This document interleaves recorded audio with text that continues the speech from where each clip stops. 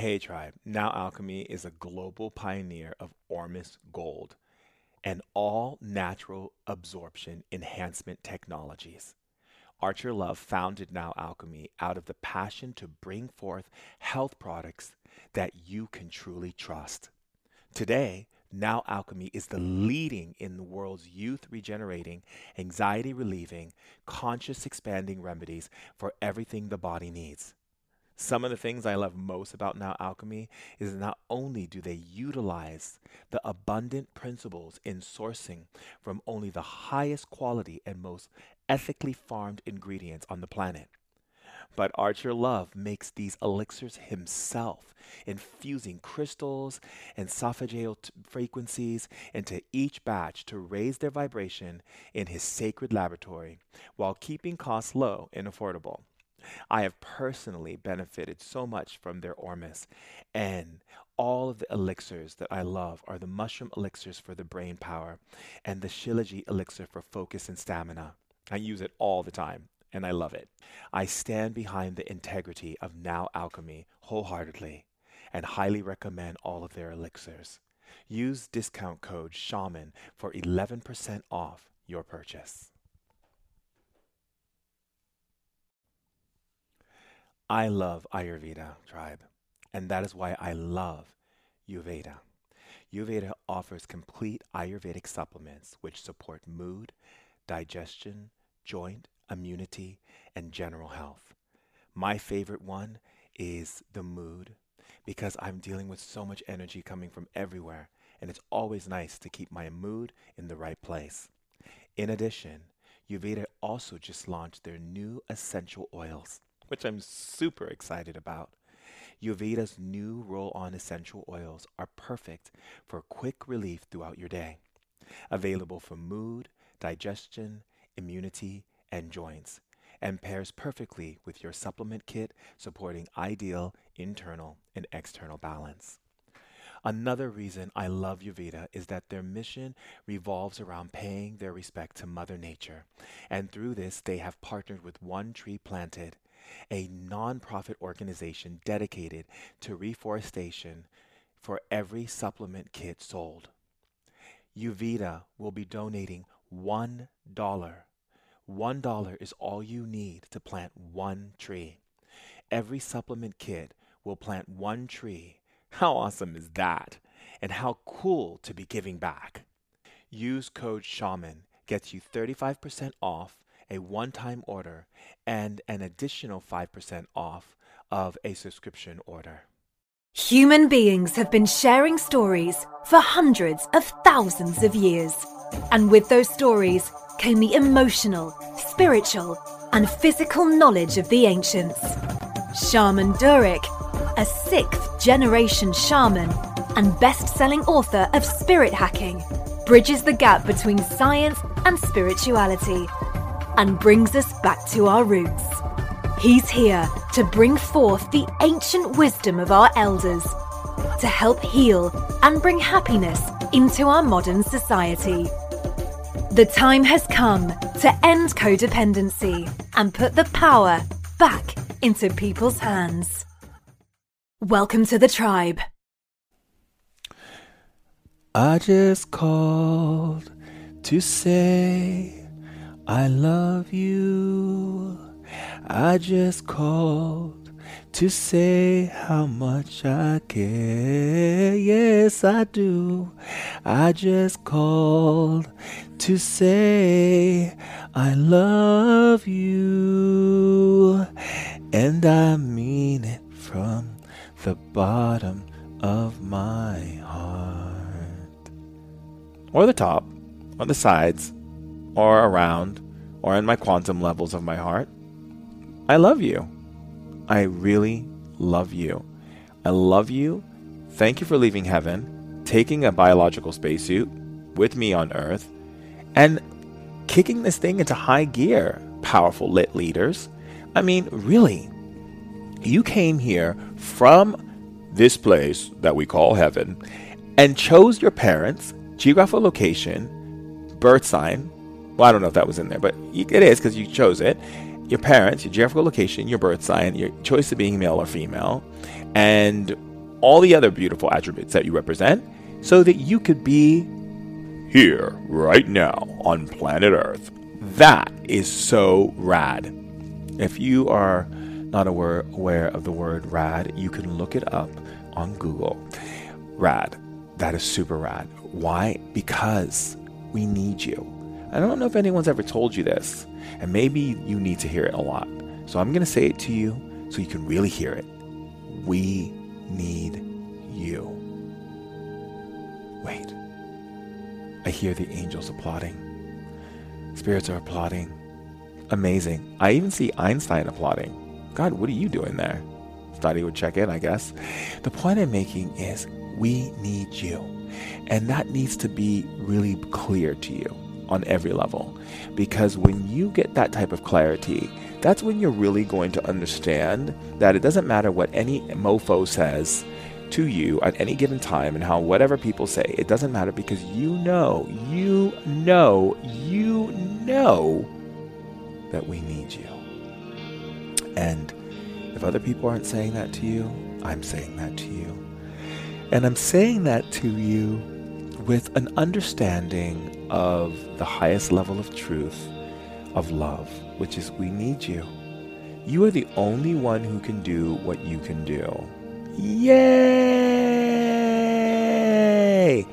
And the crowd roars. Whoa! I'm sure I'll add in better sound effects to that, but what I'll say is this. It's true. There's no one in the world, in the galaxy, in the universe, or anywhere who can do what you do and be you exactly as you are. Of course, when you're not compromising who you are to make other people happy or feel good or make them feel safe, because that's not what God asked you to do. God asked you to be exactly what you are and who you are no matter what. Even if people have an issue with that, oh well, who cares? That's their issue, you know? And the thing is, if they have an issue, give them some tissue. An issue always requires a little bit of tissue, because that way they can, cry their eyes out and go through the whatever thing they have to go through for the fact that you exist, and then move it along. Get along with it. Realize that that's just their triggers and they're upset about things, and they don't really know who you are anyway because they haven't taken the time to know who they are. Remember, people don't know who they are the ones who are constantly going out about things, meaning they're not like staying in a place of love and truth. They always want to try to find something wrong with you because they're always finding something wrong with themselves. And if they don't know who you are, it's because they don't know themselves. And if they don't know how to be kind to you, it's because they're not kind to themselves. And if they don't respect your time, because they don't respect their own time. And if they don't respect the fact that you give energy to them and love them and support them, it's because they don't give energy to themselves and love and support themselves. And so if you think about it from that perspective, you realize that a great majority of people on planet Earth are projecting a great deal of their stuff that actually belongs to them and only them, and it should only belong to them. So help me God.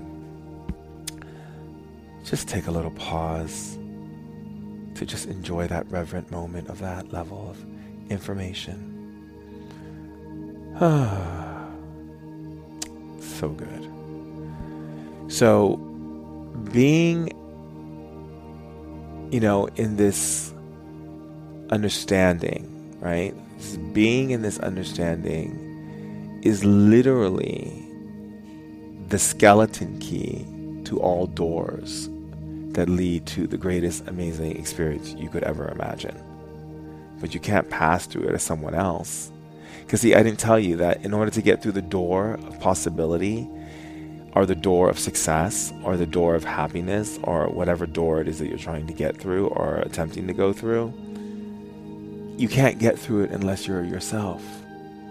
You can't be a smidget of anyone else. You can take things that emulate certain characteristics inside of you that make you more generous versus where you were when you weren't.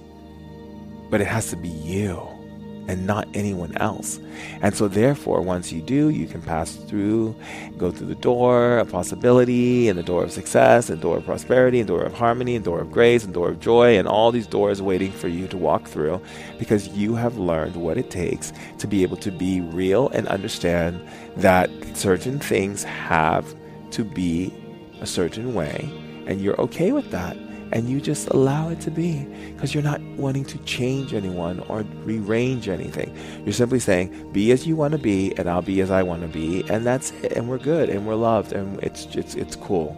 It's really cool to see that the evolutionary process of humanity stems from the consciousness that humans had at that time.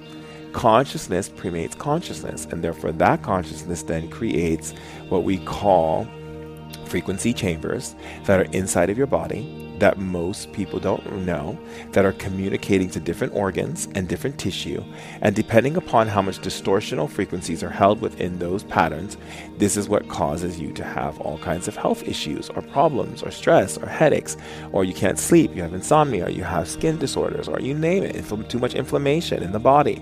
And so as a shaman, it is our responsibility to go in, assess the situation, find out what is actually causing the situation. It could be a parasite, it could be a frequency energy that is off, that's been running its course through your body on a program, which we would need to dismantle. It could be a multitude of things. It could be a spirit that's tormenting you in your mind, and you've given it so much power through fear. It could be a multiple of things. What we do have to consider, though, is which one is it, and what is the best plan of action to get you back to a place of homeostasis and happiness, joy, freedom, love, and celebration of being on this planet. The key element to anything in life is always about finding what actually triggers you and upsets you and pisses you the heck off, where you want to punch someone's face, but you won't. Promise me you won't. You won't. Don't go do that. Promise me you won't. Just sit and be in that space, and you will see there's this great exchange of energy that takes place, because the moment you get out of this need to want to punch someone's face and get into the need of wanting to hug that person that you wanted to punch, that's when you get into true, what we call transformation. True transformation is to edify other people even when they are causing us pain. To edify them, to open up the graces of heaven onto them, to say, I want the very best for you. I want life to be spectacular for you. I want you to have everything your heart desires and more. And that then what happens is it creates these frequencies that are so powerful and so dynamic that they can go into the very aspect of a human being and change the molecule of their body. Now, I'm sure there's a lot of scientists and doctors who will hear this and think, Shaman Durek, you're absolutely mad and crazy, and I don't believe anything you have to say. I don't care. You can shake my hand. Actually, don't shake my hand. Hug me in the way future when I'm in my 60s and 70s, and you find in science that I'm telling the truth. Your body is made up of energy and sound and frequency. And that means what? That means that consciousness, emotions, environment, food, and all the elements in nature and what you see visually projected into your brain is all affecting your cells, your body, your blood, your bile, and every aspect of your being. Sorry, scientists. I know you haven't figured this out yet, and I'm sure some of you have, but there is something that's coming that's going to give you a key element point into what I'm saying. It was interesting, I was just teaching in Costa Rica shamanism, and I was talking about quantum physics, and I was talking about the principles of quantum physics from the shamanic perspective. And I know it was a couple guys talking to each other, and I know I told the spirits, go ahead and tune into what they're saying, and they were like, oh, this guy's full of it, he doesn't know what he's talking about, this is ridiculous, moving on. Anyway, so that person went and did ayahuasca, okay? And came up to me later and said to me, I was eating lunch, came up to me on the lunch and said, I'm really sorry. I thought these things about you, and I thought that you were crazy and whatever. I guess you have to see. So I guess the Mother Aya had to open his eyes so he can see that I'm sharing with you advanced information that your brain may not interpret right now because the information you have available doesn't match up. Guess what? Those things will change. Just like when Thomas Edison or Benjamin Franklin spoke about the fact that there will be a glowing orb of light and energy, and we'll be able to see without candles and all this kind of stuff. People thought it was crazy. Lock him up in the loony bin, send him to the cuckoo nest. But guess what? there are light bulbs and there are energies and there are things that we didn't even perceive. So sometimes I may say things and people might be like, what? Don't what it. Just be like, oh, that's interesting. Or what fascinating information. Or I've never heard such a thing. I want to hear and take it in. It's a different perspective. Whatever it makes you feel safe and wonderful to be able to speak your truth, whatever it may be, just do it. Like, don't hold back. Don't hesitate. Just do it. Like the Nike commercial, just do it. It's a really good slogan. Seriously, just do it. I mean, like, where can you go wrong with that? You can't. It's like unbelievable. So the thing is, or should I say believable? Because unbelievable would mean unbelievable. And we have to be a wordsmith here. So I would say it's so believable to be able to have that exchange, because what it does is it allows me to be able to support people in a different way. And it gives me an understanding of like, oh, I know why this person is feeling this way, or oh, I know why this person is doing this, because this is what they're thinking and feeling about themselves, and this has nothing to do with me. However, they're making it about me because they can hang their coat and their hat on my hooks of life, because I'm sending out a message that says, I want that to happen, so please have that happen, and therefore they cue them up. Now, the point I'm making is that if we get into a space where we begin to look at the world, and not as the world itself, but as a holographic image of the projections of humanity placed into a bubble that is being held for the purpose of us believing in what we see instead of going outside of what we see, we then begin to step into what we call a higher frontier of thought. That means that we begin to navigate our thinking, our consciousness, as a living organism that is navigating itself through everything that is going on. That means that energy is navigating the many possibilities that exist for something to exist on its many levels, without really understanding that the key element here is being clear, having clarity. Clarity is everything. Clarity is everything. Clarity. Having clarity gives the spirit world and the universe a functional way to support you. But if you're walking around all the time, I get like these like messages on my Instagram. They'll say things like, let's see, I'll read one to you. I won't tell you who it is because that's not nice, but I'll definitely read one to you. Shaman Durek, I don't understand what's going on in my life. I don't understand what my path is and my purpose is, and I was wondering if you had any insight for me. Here's an interesting thing. The whole fact that you say you don't know and you don't know and you don't know and you don't know shows no clarity, which means that the universe then has to follow suit that you don't know and you won't know and you'll never know until that's the way it goes. Now, why would someone want to waste a beautiful time typing me something and knowing that I'm going to read it to say that to me, when knowing all I'm going to do is fire back and say, hey, you know what? This whole I don't know is literally keeping you in what we call a state of limbo. Limbo, yes, limbo. Not like limbo, where you're like going and trying to get underneath a stick, but I'm talking like limbo, where you're trapped in a dimension of your own creation, playing itself out while you are being the person who's actually there as the warden, keeping yourself there until you've shown that you can actually handle what you're dealing with. That's not fun, and no one needs that. So let's get rid of that and move the F on to such an understanding of, I don't need to be that person who needs to fight myself to see or understand or get it. What I can do is, if I don't get it or understand it, I can be open to the space of I receive. Now that right there is a huge, huge mark in the what I call the field of evolution. Why? Because the idea of receiving means that you're vulnerable enough to know that the pouring is being poured into you so that you may pour into others. The consciousness of that is literally recognizing yourself as this beautiful being who's able to flourish and take all that you gain from that and share it with others. So there is this beautiful symbiosis that takes place, and that symbiosis then identifies with all levels of that connection. So if you are a charitable person, that symbiosis will then connect connect with other charities and things that you have been a part of, or share things that you don't know about. But the thing is that we are at a point right now where we need to utilize our consciousness in a whole different way.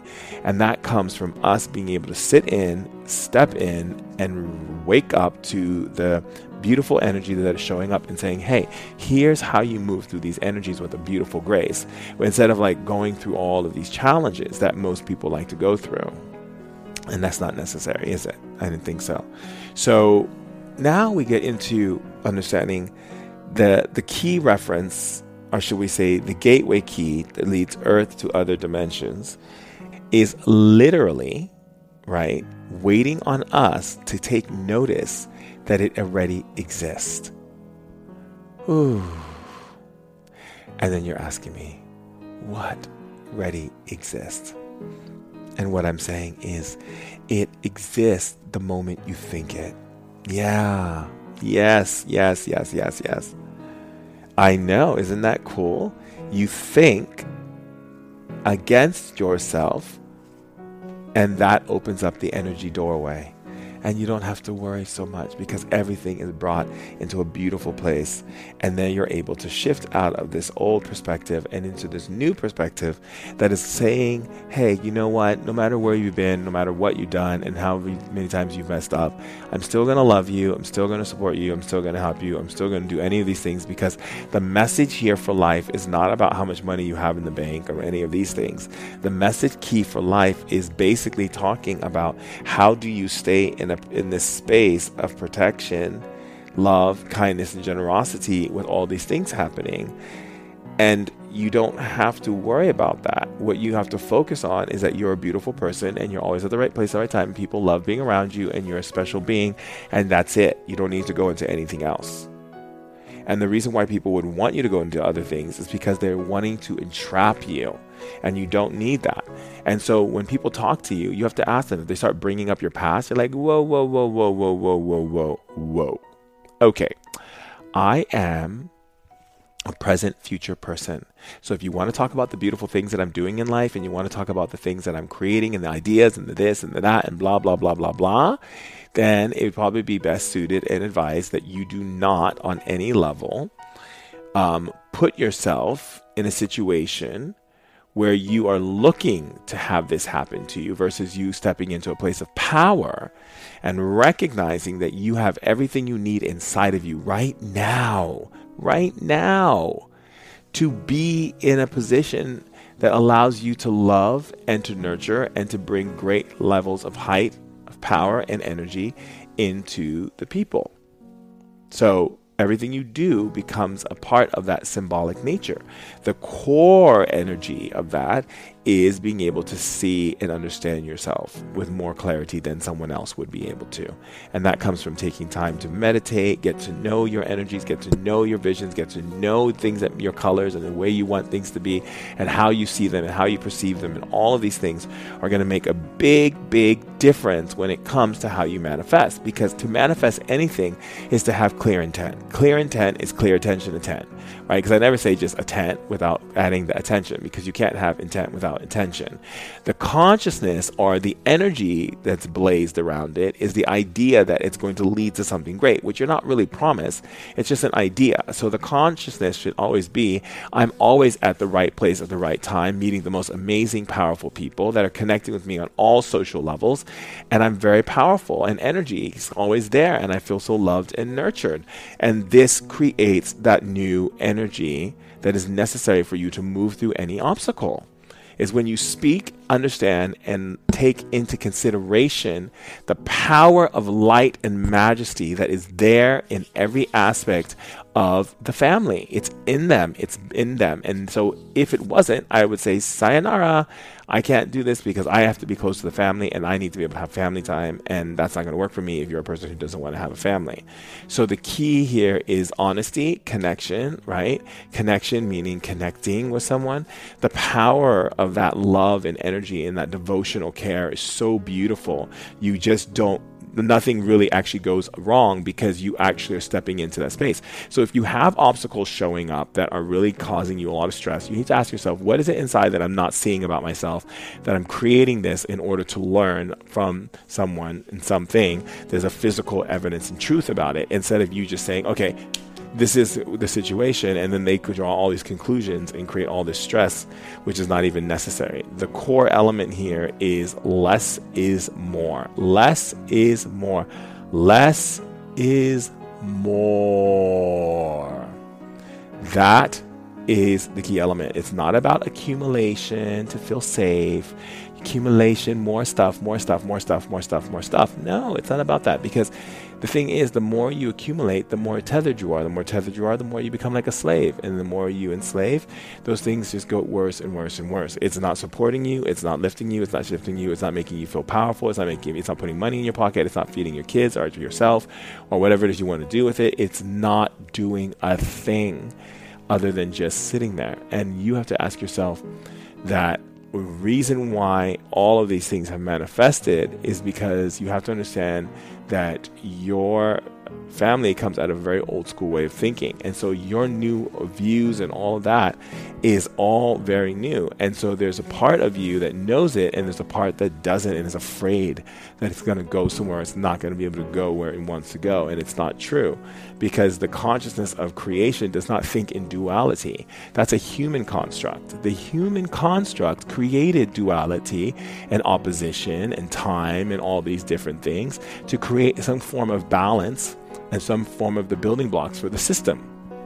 But that doesn't function in the heart space, because to function in the heart space would be to recognize it doesn't matter where you want to be, let's just deal with this. Let's deal with it. And really holding that space for, everyone is a very powerful thing, I say, to do. So when we get into the understanding of how do we navigate this planet and light it up and be the most powerful lit leaders that we were born to be, we step into a space of, I'm okay with that, but I'm not okay with that, and just be really clear about it and no going back on it. It's like, I'm not okay with that. I'm not okay with that. I would much prefer this. And so you kind of get into that space as, I'm not okay with that. I would much prefer this. I'm not okay with that, and I'd much prefer this. And therefore, you start building a relationship with them that they don't even realize that you're building, because it's happening simultaneously. It's happening through the beings. It's happening through every aspect. Therefore, it's creating this full expansion, because they say when you create something and you resist it and you resist it and you resist it and you resist it, and now you have all this open energy and freedom and connection, which is so beautiful. Because you're willing to expand beyond your fears. You're willing to lean into your aversions. That means the things that cause you difficulty and distress, lean into it, get into it. And there you will create something beautiful and new. Because the worst thing you want to do is create someone who's coming in, who's matching some of those traits in you that you want to clear, that you're clearing, but then your clearance also is you being able to make that connection that's really important and very powerful. So when you get into that space of making true connection, you get into that space of really making something powerful, it's only as powerful as love is presented. So bring love into the energy, open up the sacred energies, move the energies to a place where we can create more, right? As a team, as a collective, as those riding the lit train. Because we are a powerful, funky bunch. And I don't mean funky like you haven't taken a shower. I mean like funky bunch, right? We are a powerful, funky bunch. And therefore, we have great power to bring change in this world. And all we need to do is either join up, share our ideas, and get to moving energies and really create an earth that's worth living, and not just an earth that's just worth visiting, but you have to keep yourself cloaked the whole entire time, which is not fun on any level, to just chain yourself up because you're afraid that people won't love you and like you and appreciate you and understand you and get you and all that wonderful stuff. So I ask you to really step into that space of recognizing how powerful and amazing you are every single day. I don't care what you need to do. I don't care if you need to take a lipstick and write all over your walls from head to toe, all from everything on your wall that says, I'm powerful and I'm loving, I'm powerful, I'm loving, I'm powerful, I'm loving. I love how powerful and yummy I am on every level. And like really think about all those things that are coming up right now for you, saying, hey, I would like for you to revisit this. Hey, I would like for you to revisit this. Hey, I would like you to revisit this. And that's really what you're doing. You're revisiting people who created things in the world, that you're revisiting them because you love art, you love all that. So you're revisiting them with the understanding that that's not going to be the case. And so therefore you have to create an energy that's more aware of that stuff that happens to you, and so that you can kind of get into that space of, okay, so what is it that I have to do and how is it going to function and all this kind of stuff. And that creates the opening. Do you understand? That creates the opening. And that opening allows you to really get into the deep parts of yourself so that you can love greater, love more, love free, love joy, love it on every level. Love it. Love every human being ever, ever, ever loved it. And this is how we step into recognizing love in all angles. Because, like, you know, when you think about it, the core element of the frequency is, in fact, holding this high level space of energy. And so it's asking you, where do you want to place that energy? And the thing is, you have to think about it. You have to meditate on it. You have to ask permission and engage with people in a beautiful way so that you're able to really adjust your life and from temperatures that can be too high or too low to right a beautiful little middle mark there, a little middle mark in your life, so that you are stepping into a space where you're like, you know what, I am very powerful. And I'm holding this truth as my truth and who I am. And anyone who has anything to say and who doesn't have any aspect of themselves, who doesn't know who they are, and that would be a great starting point for them to begin to say, hey, you know what, who am I? And then they just start from there. But we, do not have the right to interfere with any of that unless someone was going through some kind of health or something crisis, and then we can jump in. So as we get into getting into that space, we begin to hold a new shift in consciousness for everyone on the planet. So the shift becomes this beautiful symbolic notion that everything that we're doing as light workers, lit leaders, and powerful beings of majesty and grace, we are shifting the narrative.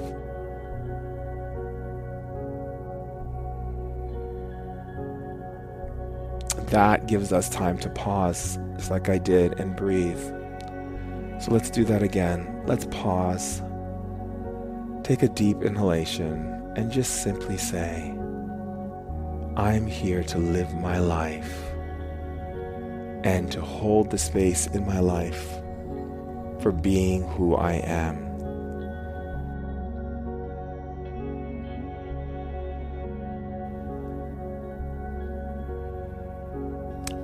So nice. Just breathe that in.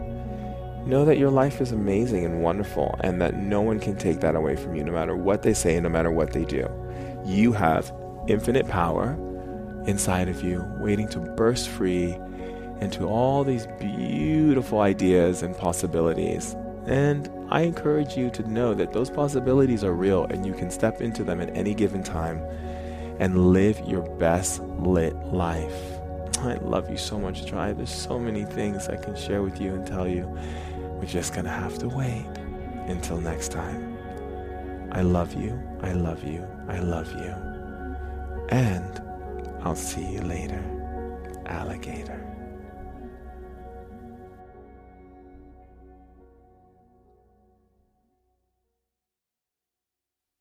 Hey Tribe, so the tribe wants to hear from you, and I know a lot of you are talented out there in music and poetry and recipes and ideas and just, things that you want to share with the tribe. You can send that information to info@shamandurek.com and share your gifts with the tribe. Love you all and stay lit. Hi Tribe, so this week's Tribal Share is featuring a song by the musician Daniel Arana, and you can find him on Instagram at Daniel Arana Official. That's DANIELARANAOFFICIAL. FFICIAL. Daniel Arana, thank you for your contribution to the tribe. We love you. Enjoy.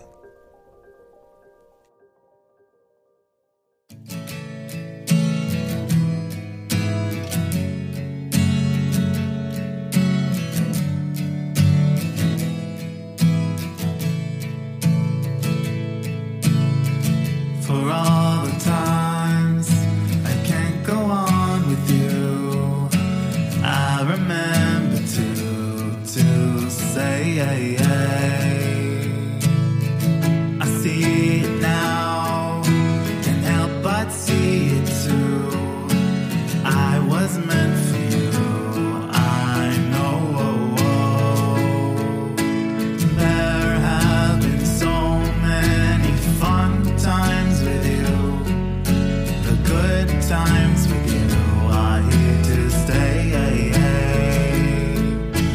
There have been so many fun times with you, the good times with you are here to stay.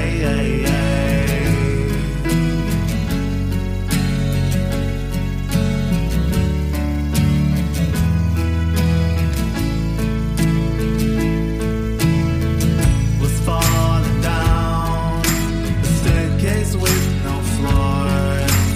You saved me from my falling.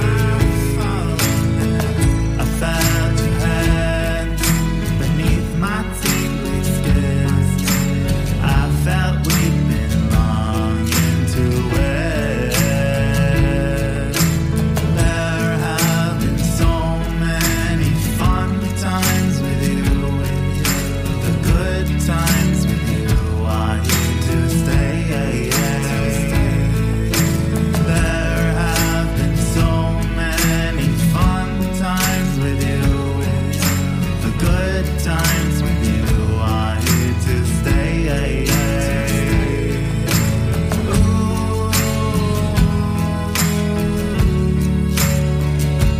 Like an angel from above, you saved me,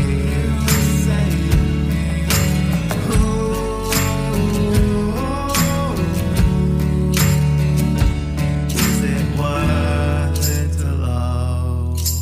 There have been so many fun times with you.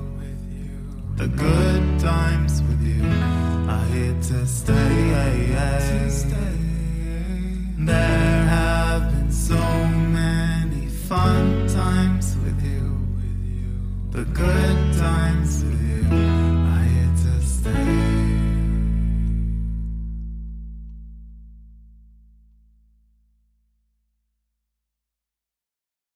Hey tribe, we're going to take a short break to hear from one of our amazing sponsors, who is Lit Verified. Hey tribe, do you want to learn shamanism? I want you to learn shamanism because I think it's something that you need to have in your life. Shamanism is not about religion. It's about relationship to your food, to your body, to yourself, to your community, to your ancestors. Not to mention, it gives you a lot of really cool, powerful tools and hacks that you can shift your life and lift your life in ways that you never imagined. I mean, get rid of the obstacles. So if you want to learn shamanism, I have so much to share with you. Come check it out at theshamanschool.com. That's www.theshamanschool.com. I'm waiting for you, and I'm excited. Let's be our best self. Bye. All right, tribe. Time to hear from our special guest. Hey tribe, this is Shaman Durek, and I am so happy to have with me in today's share Dr. Jeff McNary, who is the Chief Medical Officer at Rhythmia Life Advancement Center in Costa Rica. Now, I just got back from this beautiful place, and I was really excited to go there because everyone knows how I feel about plant medicine and how people utilize it and what type of people are giving it and doing it and making sure that people have what they need to be able to integrate back into life, and also that they have the care and the support, so while they're going through this amazing spiritual journey. And I've talked about it a lot within my book, and I've talked about it a lot in the public when I'm lecturing around the world about how we need to create a container for people to be really able to get the most that they can get from their experiences when they're journeying into these plant medicines and really learning how to adapt to new ways of thinking and different emotional intelligence that they're experiencing during that time. And so being a part of Rhythmia, going there, seeing the facility, experiencing everything that they're doing, experiencing the food, experiencing the accommodations, and being able to see how this beautiful wellspring of love, protection, and community was built to really hold space for people during their time of going into an ayahuasca medicine ceremony.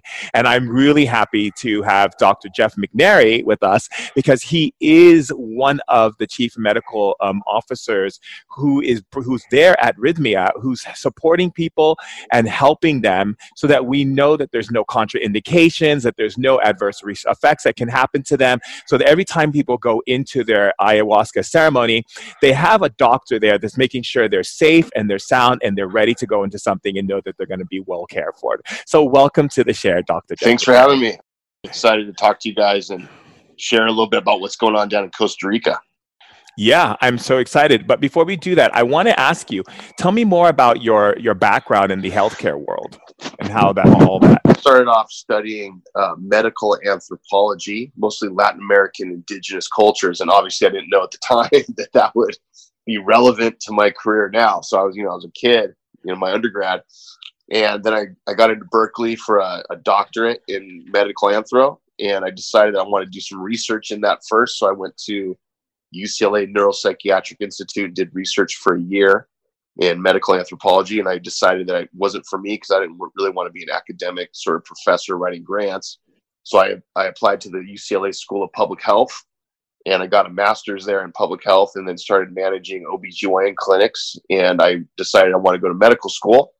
And then I got into medical school, but at the time I was like, you know what, I'm kind of over the Western medical model, treating symptoms and looking at sort of like, not ever really looking at the underlying causes of issues. And so I was kind of disillusioned. So I moved to Hawaii and worked for the Department of Health in Hawaii, working with Native Hawaiian families. And I saw that there was a real cool thing that I could do with psychology. So that's when I moved back to LA and got my doctorate in psychology. And I started managing a well-known rehab called Passages Malibu. And it was working obviously with addiction. And I was looking at trauma. And I was also doing my postdoc hours at a psychiatric hospital in a private practice in LA. And that's when I met Jerry, who is currently the CEO of Rhythmia. And we hit it off and when he was a patient at Passages. And then from there, I basically shifted my whole career and pretty much abandoned the Western medical model and moved to Costa Rica and started working with the government Ministry of Health there to get the license so we can have a medical facility that offers plant medicine in a really safe way. So that's basically kind of how the whole thing started for me. 25 years of school. It was crazy. Oh yeah, that sounds a bit crazy. I mean, I can't imagine. I mean, I understand it from my shamanic training and what I went through, but like medical and all that stuff, it takes a lot of dedication and a lot of focus. Definitely. So I totally. Oh yeah. So, I think I love what you said too, that it was this disillusionment because, it's unfortunate that we're still on this planet and we're in the year 2020 and we're still not bringing in this cohesive, understanding of both Western medical model, which is the allopathic medicine, and really helping people understand all the holistic medical model, which is available to people, which is also dealing with plants and dealing with, how we deal with herbs and all these different things that are available. And why do you think that is that I believe it's, the pharmaceutical industry and the sort of the business of medicine is really entrenched in the West. And anything that sort of threatens that or empowers people to kind of have control, over their own health situation is considered a threat. And so plant medicine and sort of holistic practices and all kinds of like really empowering medical procedures are pushed down so that people, have to rely on these external sources and these so-called experts, in the medical field to, treat their symptoms. And so I think it's about money. It's about power. It's about manipulation, and there's a lot of reasons for it politically and also just kind of socially that we face, right now. Yeah, well, what's really interesting is, in shamanism, we have this understanding that, like, a lot of the Western medical model for psychology, they talk about like bipolar and like ADHD and all these things. And in shamanism, we don't have those Correct. words. We don't have, okay, someone comes to us bipolar. We don't call them bipolar. We see that it's a part of them that's not creating self-preservation. And then we help them to correct those imbalances that are not giving them self-preservation and why they're feeling like they need to grab their power back by swinging the pendulum all the way to the other side. Yeah. It's interesting, the context of humanity is still far behind in really developing a new model or a new system that relates this information instead of following a lot of the old teachings. I mean, we had great people like Carl Jung and all of these amazing people who were actually pushing the boundaries of really getting into the psyche of the human being. And it's funny how we're not really looking at the fact that we keep staying on the surface and then handing medicine out to all of these different situations and really not bringing any change other than just giving ways for people to cope. How do we shift our consciousness as a society of human beings into recognizing that there's other ways that have not been presented to us? What is your thoughts? Well, I think, that? A lot of it has to do with kind of the scientific method that's based on sort of outcome data. And it's based on, like, we can measure this. We can, it's really hard to measure how someone feels usually. And if somebody feels empowered and less anxious and their depression is, their outlook on life is a lot better, it's really hard to measure that. So the big part of what we're doing at Rhythmia is we're trying to collect data, and it shows that we have a certain system set up that involves integration and plant medicine sessions and medical intervention and holistic practices. And we're kicking out a bunch of data that shows that people have realized their intentions, and we're measuring it at all these different points throughout their stay and also when they leave. And so I think a big shift will occur, at least in the scientific world, it's beginning to a bit actually, is that when we can actually show some outcome measures that are creating these results of success. So that's really exciting, and we're the only place that I know of that offers plant medicine that's collecting data. We have 130,000 data points that we've crunched into all these different tables. That's just this amazing wealth of data. That's really important, I think. I think the measuring aspects, is I feel like a lot of the Western world, when it comes to how people are dealt with in the medical system, is more like a conveyor belt. Yeah. It's like, because I have a lot of friends who work on ER, and I go to them and they're stressed out. Some of them are like even suicidal. Yeah. I have to like bring them back to consciousness and be like, whoa, wait a second. Why did you choose to be a doctor in the first place? And like reminding them, oh, it was this situation where you lost this family member and you wanted to be able to find a way to heal them. So you chose this field because you want to help people and you want to heal them. But you're not in a situation where you're seeing people getting healed. You're seeing yourself just pushing drugs and making and helping people identify, their symptoms, and then finding drugs to support those symptoms instead of really helping people to heal from the deep inner self. Did you feel that a lot when you were going through your own medical training and what you saw in the medical world that made you make this huge shift into where you are now? Definitely. And what I often kind of like make the example about with this is that, most people, I'd say, almost 100% of the people that go into the medical field have really good intentions. They have good hearts and they want to make a change and help people. But then what happens is they get into the system and the system is flawed, and you're forced to practice medicine and psychiatry and psychology a certain way. And because of that, it's liability prone. And so, like, if I had a patient come to me who was suicidal and depressed and on a bunch of meds, there was a protocol that I had to follow. And if I didn't follow it, if I recommended instead Reiki or go see an intuitive or go do ayahuasca or something else, that's not within the protocol, and that person either reported that or didn't have success there, I'm liable. And so it's very for a health practitioner to side of the boundaries that are by, the medical system. So I absolutely saw that, and I think what's happening with the doctors, everybody's just really frustrated because they see their patients just going through a revolving door of care. Nobody's getting better. Everybody's on meds. Everybody's in and out of psych hospitals or rehabs or in therapy for 20 years. I mean, it's just really frustrating, to be a practitioner in that environment.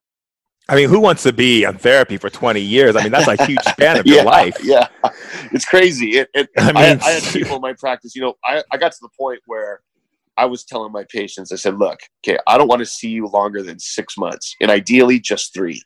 And so we got to get down to this, and if you really like therapy, you can go. But my goal is to get you out of here in 3 to 6 months. And that was not normal because most of my, the practice I was working in Pasadena, their goal of therapy is like, keep these people in your practice, get your practice full, keep seeing them, you'll be maxed out, pay your bills, pay your student loans off, so it's like these people don't become the patient, and everybody's dealing with it. Everybody's stressed out, but at the same time, they're conflicted because they see that it's not working. It's not helping them. Yeah, it really isn't. I mean, I have a lot of people who come to see me and they have been in 10 years, 15 years therapy, and they come in for 2 sessions with me and they're like, what I did in 15 years, Shaman Durek, you did in 2 sessions, and it's crazy. Now I can go and enjoy my life. And I think, I think that was something I found very remarkable at Rhythmia, was the success rate of people coming out of the program that I was basically communicating with, because I mean, as you know, I'm a very hands-on person. So while everyone, like, even though I was there to teach classes and I was teaching classes on quantum physics and shamanism and helping people how to develop their gifts and their powers and what to prepare themselves for, I also walked around to integrate with people and find out what their experience was like. Did they feel nurtured, cared for? What was missing? What did they need? And everybody was just high on this life of joy and really this greater transformation of, I feel supported on all angles, that it was easier for them to go into their stuff versus someone who felt like, I'm not getting supported. Because there's a lot of shamans that I know of in different parts of the world who are in ayahuascaderos and so forth, who will take people out into nature, give them the medicine, and fall asleep in their hut. And then literally people are looking for them because they're having an intense experience and no one's there holding space for them. What do you feel about this surgence of ayahuasca, where people are now doing it in their apartment complexes and in buildings in New York next to buzzing refrigerators and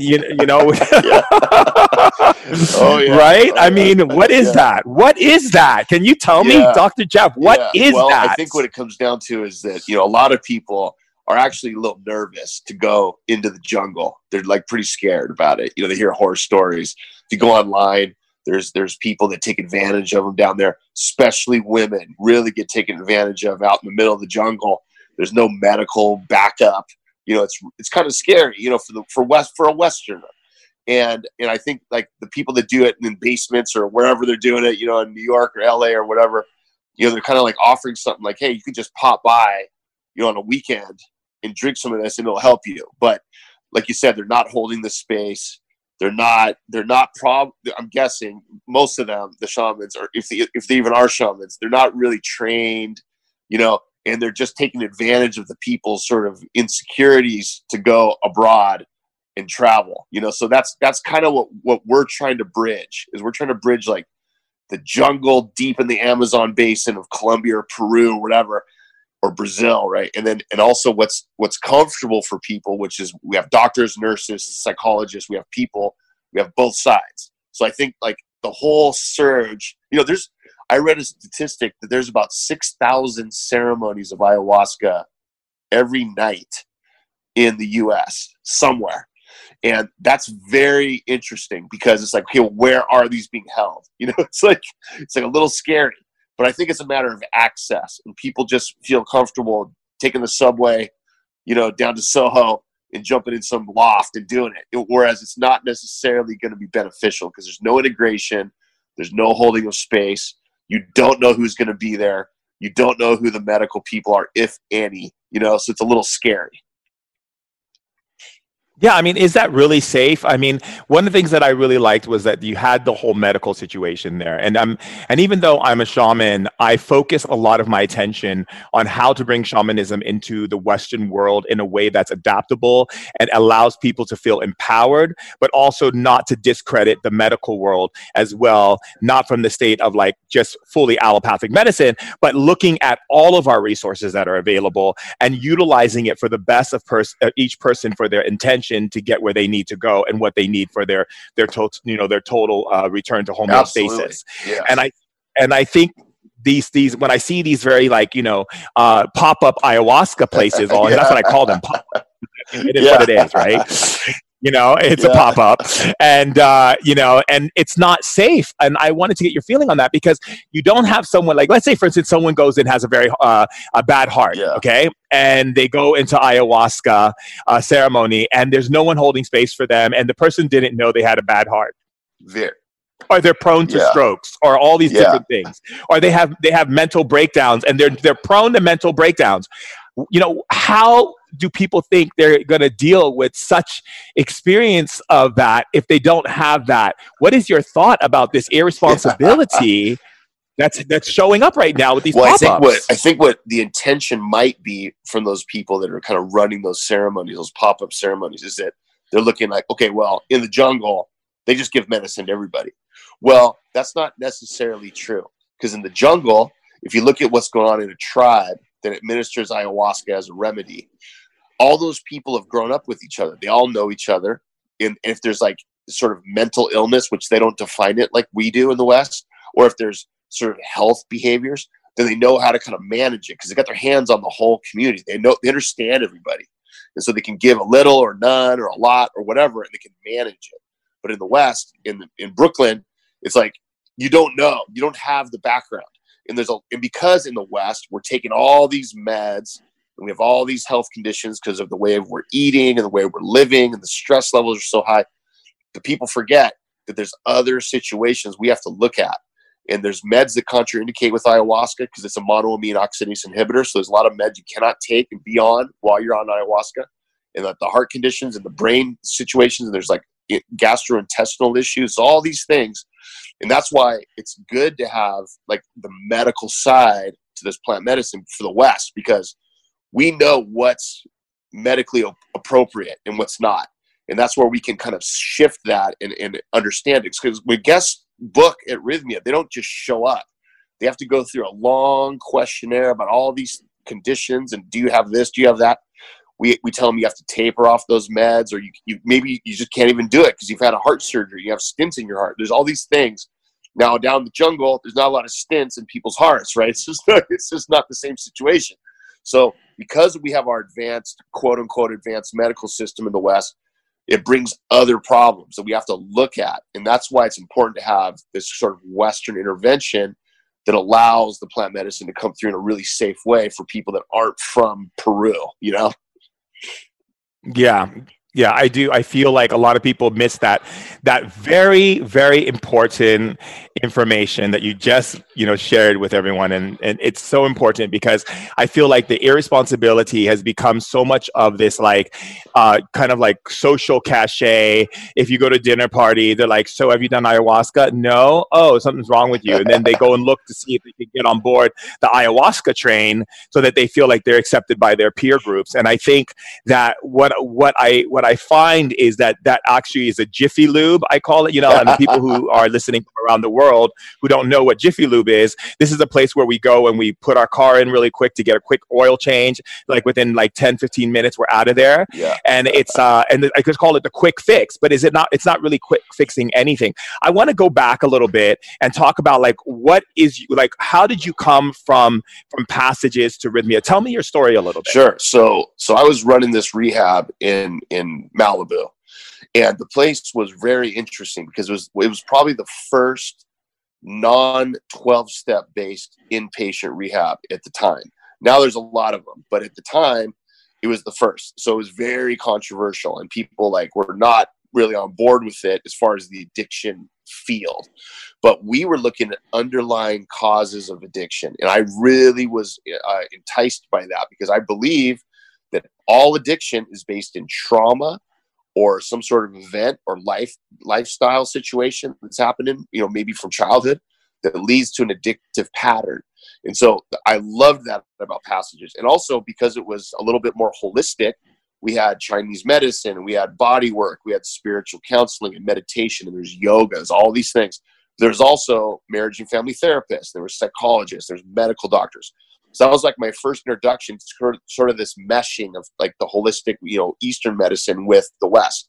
And at that time, Jerry showed up, who was a patient there, and he was just this madman, and he was like out of hand, and he was really a tough guy. And I was like, I used to interview every single guest that showed up, and I would assign their treatment team. And I interviewed this guy. I'm like, I don't know who I'm going to give this guy to, because he's going to just eat him alive, So I decided, you know what, I'm going to give my staff a little bit of a break, where they're kind of overwhelmed right now with the current patients they have. I'm going to work with him myself. And so I did. And we hit it off. And we had a lot in common. We thought the same way. We had a rough upbringing, different ways, but we could relate to each other. And then once he got out of Passages, he was there 60 days. He kicked his Demerol habit, which was the main reason he was there. But he was still living a chaotic lifestyle with other drugs and just bad behavior and fighting, and his family system was screwed up. And so he hired me to work with him individually as his sort of life coach therapist. And so I quit Passages and focused on this guy. And it was really weird, because I look back on it, I'm like, why did I do that? Right? I didn't, it made no sense at the time. Like, it just felt right to do it, but it didn't make any sort of logical sense. Why would I quit being the manager of this place? Why would I leave all these other things I'm doing and just work with this one dude? And I know now why, but I didn't at the time. I was just going with the vibe. And so for about 5 years, I worked with this dude every day for about 8 hours, Monday through Friday, 9 a.m. till 4 or 5 in the afternoon. And just trying everything and just like working with him and trying to help him and this and that. We had moments that were cool and the breakthroughs sort of, but he just kept going back to the same behavior. And he got to the point where he was suicidal again. He had been suicidal at various times in his life, and he was getting there again. I was like, oh man, I don't know what to do. And a shaman that I knew referred him to a place in Costa Rica to go do plant medicine. And I just said, dude, I don't know much about the plant medicine. I've heard about it. I don't know much about it, but you should just go, because we've tried everything. Just go down there and try it. And he went, and it changed his life completely. And I was very skeptical, very, very skeptical, because I like, dude, how in 1 week are you going to change your life, 50 years of insanity to be all of a sudden you're okay? I just didn't buy it. But then when I saw him afterwards, about 10 days after he got back, I went to his house, and he was a different dude. His vibe was different. His energy was different. He had totally done a 180. And then he told me that I had to go down there now, because I was working with him. I said, man, I don't want to go down there. Like, I'm not like an addict. I don't have all these behavior issues. I thought I was fine. I said, okay, well, I'll go. It's interesting. I'll check it out. So I went down there, and he came with me. I was really scared, because I'd never done anything like that. No psychedelics. I wasn't a drug guy. I was studying my whole life, right? So I didn't have time for that stuff. I just didn't know about it.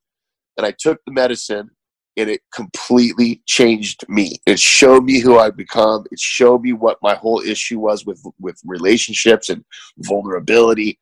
And it showed me like why I have this buffer between me and other people. And I just got used to it. I used to do this since I was a little kid, just keep people at arm's distance, but I didn't know really why. And it showed me, and it helped me feel grounded and at peace, and it helped me connect with people. I was like, this is incredible. So that's where we decided, both of us, that we wanted to have a place that was safe, because the place we went to was not safe. And it was super sketchy. It was dirty. It was not well run. It was just a house up in the mountains in Costa Rica. I mean, the shaman was amazing, but the whole environment was not good. And we didn't think most people would go for that. So that's how we wanted to sort of propel this sort of way of doing plant medicine in a resort environment that's medically licensed with shamans, but also doctors. And so that's kind of how the ball started rolling. And now we've had almost over 8,000 people come through the door. We've been open 4.5 years roughly. And it's just, we're sold out all the time. And, we have, 90 plus people there. It's crazy. Yeah, no,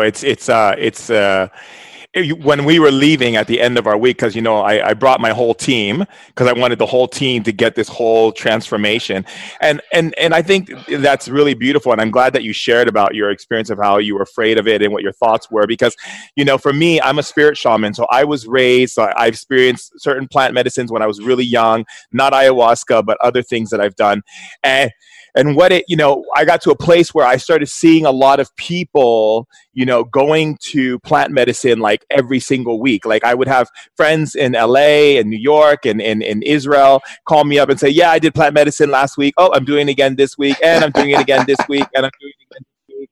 I'm like, okay, so you've done it for 4 weeks straight and you're still acting like the same person. I don't quite understand. Yeah.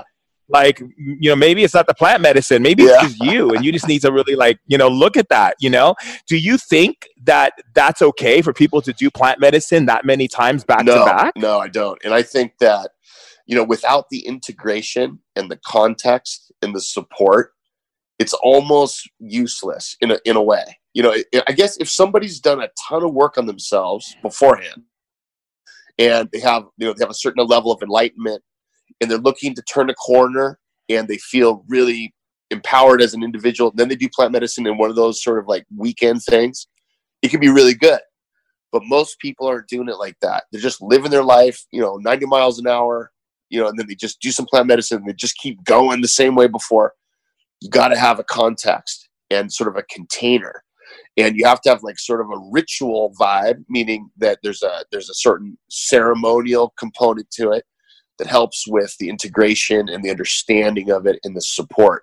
And that's where people can become vulnerable in a healthy way and let the medicine go deep with them so they can resolve these internal things.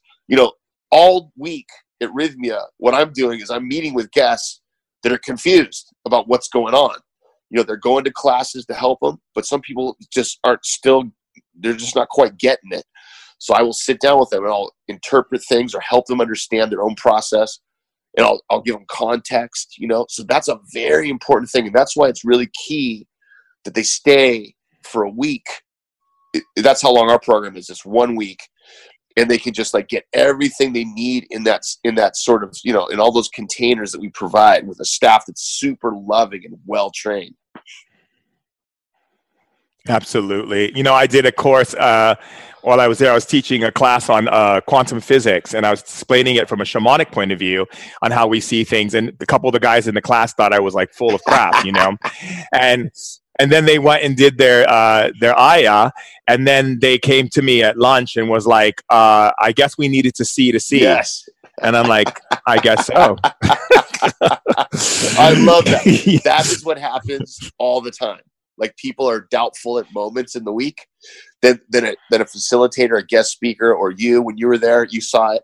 They get some sort of clarity, and then they're like, I don't believe it. Then they go and do the medicine, and it brings context, and that's the whole beauty of this thing. I think it's really great also too, and I think it's important to share with everyone who's listening, because a lot of times because most of the people that I spend a lot of time doing stuff with are mostly bankers and doctors and lawyers and major CEOs and celebs and welders and skateboarders and everyone across the board. But a lot of my business clientele, people who come in and sit with me to sit with themselves, when they think of people going to things like this, they think of being this very hippy dippy, woo woo. Yeah. I'm not going to go do that. That's not something I'm a person who's a Fortune 500 company. I'm not going to do that. Can you let everyone know what type of people come to Rhythmia so they can get a more understanding of the scope of the people Absolutely. who come there? Yes, I love that question, because at Rhythmia, we have everybody that you just mentioned. We have CEOs. We have Fortune 500 people. We have some hippies, but they've already done the medicine somewhere else for years, and they're not really there. We have a couple come.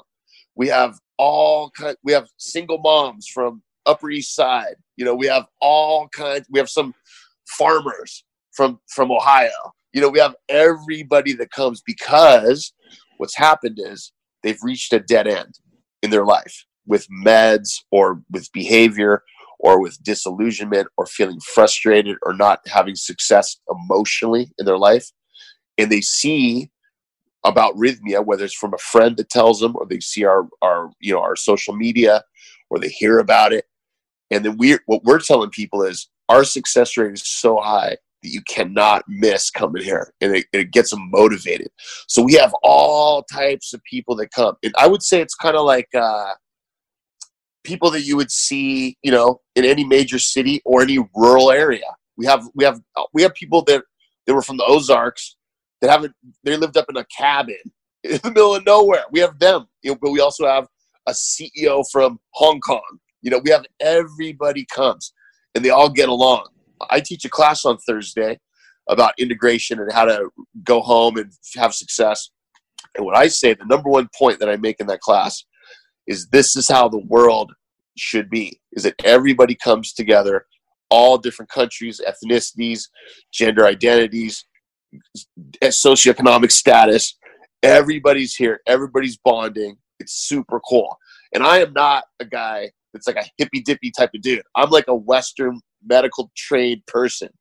And I love what's going on because it's real. And it's actually changing people's lives. So for the people, yeah, I hear that all the time. Like it's kind of a hippie vibe or sort of like kind of woo woo. Now there's moments of that, but it's actually really fun. And it's really cool to see a different perspective on what that means. But the normal clientele that we have are people from all walks of life, all 18 and up. We have all kinds of people. It's beautiful. Yeah, I think it's very important for people to know that, because a lot of times people will be like, yeah, that's not for me. I don't want to get into that. And that's why I really wanted to talk about that, to really broaden that for people so that they realize that, yeah, it's not just for one type of person demographically, it's actually for everyone. But do you believe that plant medicine is for everyone? Do you think it's everyone in the world should take plant medicine, or do you feel like there's certain people who are called to it and should take it, and there are some who should never take it? I don't think it's necessary for everyone. I think there's lots of ways that people can see themselves and they can know themselves. They can become empowered. There's lots of spiritual ways. There's lots of meditations that happen for people that they can do the same thing. There's lots of study and sort of expansion internally for people that they can do. Yoga. I mean, it's all different ways. Plant medicine is just one way. And there's lots of different ways. Some people, it's not for them. And what's very interesting is that I have a lot of empaths come to Rhythmia that don't know they're empaths. And a lot of them have become an empath through childhood trauma. And they use their empath sort of strategy as a way to navigate their world. And what happens is they get flooded with tons of emotion that they've been holding and absorbing for all these people in their life. And then they feel lost. They don't know who they are. And the reason is because they're holding all this stuff. But who they are as a person is beautiful, and it's loving and healing. And so when they come, I usually can pick them out. And I got a couple every week. I bring in my office to talk to them, and I say, look, this is what you got to do. You got to get off all this baggage you're holding for all these other people, and then you can do the work for yourself. And then what happens is when they drink the medicine the next night, they see that they are the same as the medicine. Medicine is loving and healing and connecting and opening and expanding. And that's how they are, because they're empaths. So there's a lot of people that in the world that don't need this. They can achieve these results from other means. But a lot of people have been in therapy, like we talked about, for so many years, or they've been on meds for so long, or they're confused, they've been overwhelmed. Maybe they have trauma from childhood, so they don't have the tools to really deal with stuff. So plant medicine is great for a lot of people, but is definitely not the only way to do it. And not everybody needs to do it. Wow, that's really informative, because I feel like a lot of times some people feel like, yeah, everyone should do ayahuasca. I mean, I've even heard people say that in Ibiza when I was there. There were all these ayahuasca ceremonies, and there was this one guy who was claiming to be a shaman, and he was like, yeah, everyone should do ayahuasca. And I'm like, really? You think so? You really? You think so? Yeah. You know, I'm such the inquisitive one, so I'm like, really? Okay, and how do you figure that? And you know, I think that's important. So like if we look at the state of the world where we are today, right, where we have this whole coronavirus thing happening, right, and really what it's doing is it's saying for us to kind of like just step back a little bit and look at what's really important with life, you know, which is life, and you know, and I love that Rhythmia is called Rhythmia Life Advancement Center. And I want to talk a little bit about the life advancement and what is it that we're missing as a whole in society on a global level that you feel from your own experiences with plant medicine, your own experience as a doctor. What are we missing right now, and what are we missing in the world? I think the world is on sort of cruise control, and everybody's kind of like status quo. And I go to my 9 to 5, and I have my beers on the weekend, and I see my movie with my family on, you know, once a month or whatever I do. And I'm just cruising. And the problem is that the powers that be are keeping everybody numbed out so that they can work their angles and get their money and do their control and this global sort of domination vibe that's going on internationally and around the world. And it's keeping everybody quiet and complacent and numb. And what's really happening for those that have sort of woken up and sort of like realized that the world needs to shift, it needs to change, it needs to evolve like it always has been doing. It can't come from a huge system of change. It has to come from an individual change. Every time somebody shifts themselves, it creates a vibrational outward pattern that affects everyone around them in a positive way. And some people are more resistant to it. That's okay. But some people are not. And some people are receptive and open, and then they shift.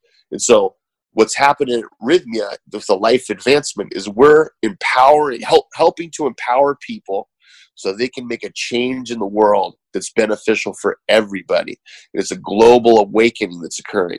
And we see it, and everybody that's kind of like turned on, they see it. And they look around and they're aware of all these wars and famines and all this craziness and this corruption. And people are just getting really scared and sick of it. And it's a minority of the world that's in charge of that stuff. And the bulk of everybody can really, really overcome that so quickly. It's just a matter of being turned on. And you can do it lots of ways. And we believe at Rhythmia, there's lots of ways to do it. Breath work, plant medicine, integration, understanding, self-awareness, all these different ways. So we're trying to have like almost like a university of energetic shift. That's what we're trying to do. Or that's what you're doing instead of exactly. saying trying, right? I'm a wordsmith. I'll catch your words. I'm like, that word's not the right word. Let's change that word out and put that new word in there. Thank you. Absolutely. So we're looking at okay, a human being, right, who's going through difficulty in their life. You know, a lot of times in shamanism, we look at the factors of human discord, not just based on like what they're dealing with within what the doctors say is their symptoms, but we're also looking at the issues of aggressive things that are happening in their life based on their social standings and based on their, you know, how they're interacting with the world, how the food they're eating, the type of way that they interact with themselves on an interpersonal level, what is their spiritual, you know, how would I say, routine. That could be everything from, like you said, breath work to, you know, you name it, yoga, whatever it may be. What do you feel? Why do you feel that in a lot of the mainstream society, which is where I spend a lot of my time focusing on, because the people who need it the most are not the ones who are like you're doing yoga and meditating. Yeah. It's the people we have to bring the information to who don't have access to that. What do you think's the big stubborn on them from making that shift into really realizing what's really? Well, I think that those people are so stuck in a certain routine. You know, they've believed most of their life that they have to reach this certain level of success or predictability or routine. And once they get there, they just all of a sudden turn off and just go cruise control. And it's just, they're just moving along in this way that's not really thoughtful or mindful. And the people that need it the most are not the people that are looking to go do this. And so that is a challenge. That is absolutely a challenge. Because if we look at like world leaders, well, these guys and women need it the most. But why aren't they doing it? Well, it's because they've arrived and they're at these places in these sort of societal norms and systems that are not allowing them to break out. And it takes a very thoughtful person to just like check in and think about where they are and who they are, and to say, you know what, I am not happy where I'm at. I need to level up and get to something that's going to help me actually plug into myself. Because a lot of people are so unplugged from themselves, they're so dissociated that they're not even aware. And their ego has become this huge thing that's shown to the world, and the world has accepted their ego, and they themselves are in conflict. And so the bridge is that you have to reorganize the ego and get the ego to be back more in line with the true self.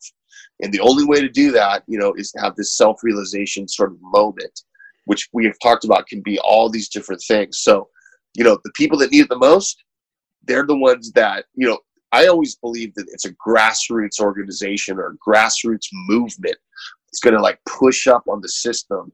It's going to bring awareness to people. It's not going to come from the top down. It's always going to be the people sort of wanting and pushing and desiring things. And eventually it's going to have to be noticed. Like in Oakland, California, they recently decriminalized ayahuasca. Now the catch-22 is you can't import it legally.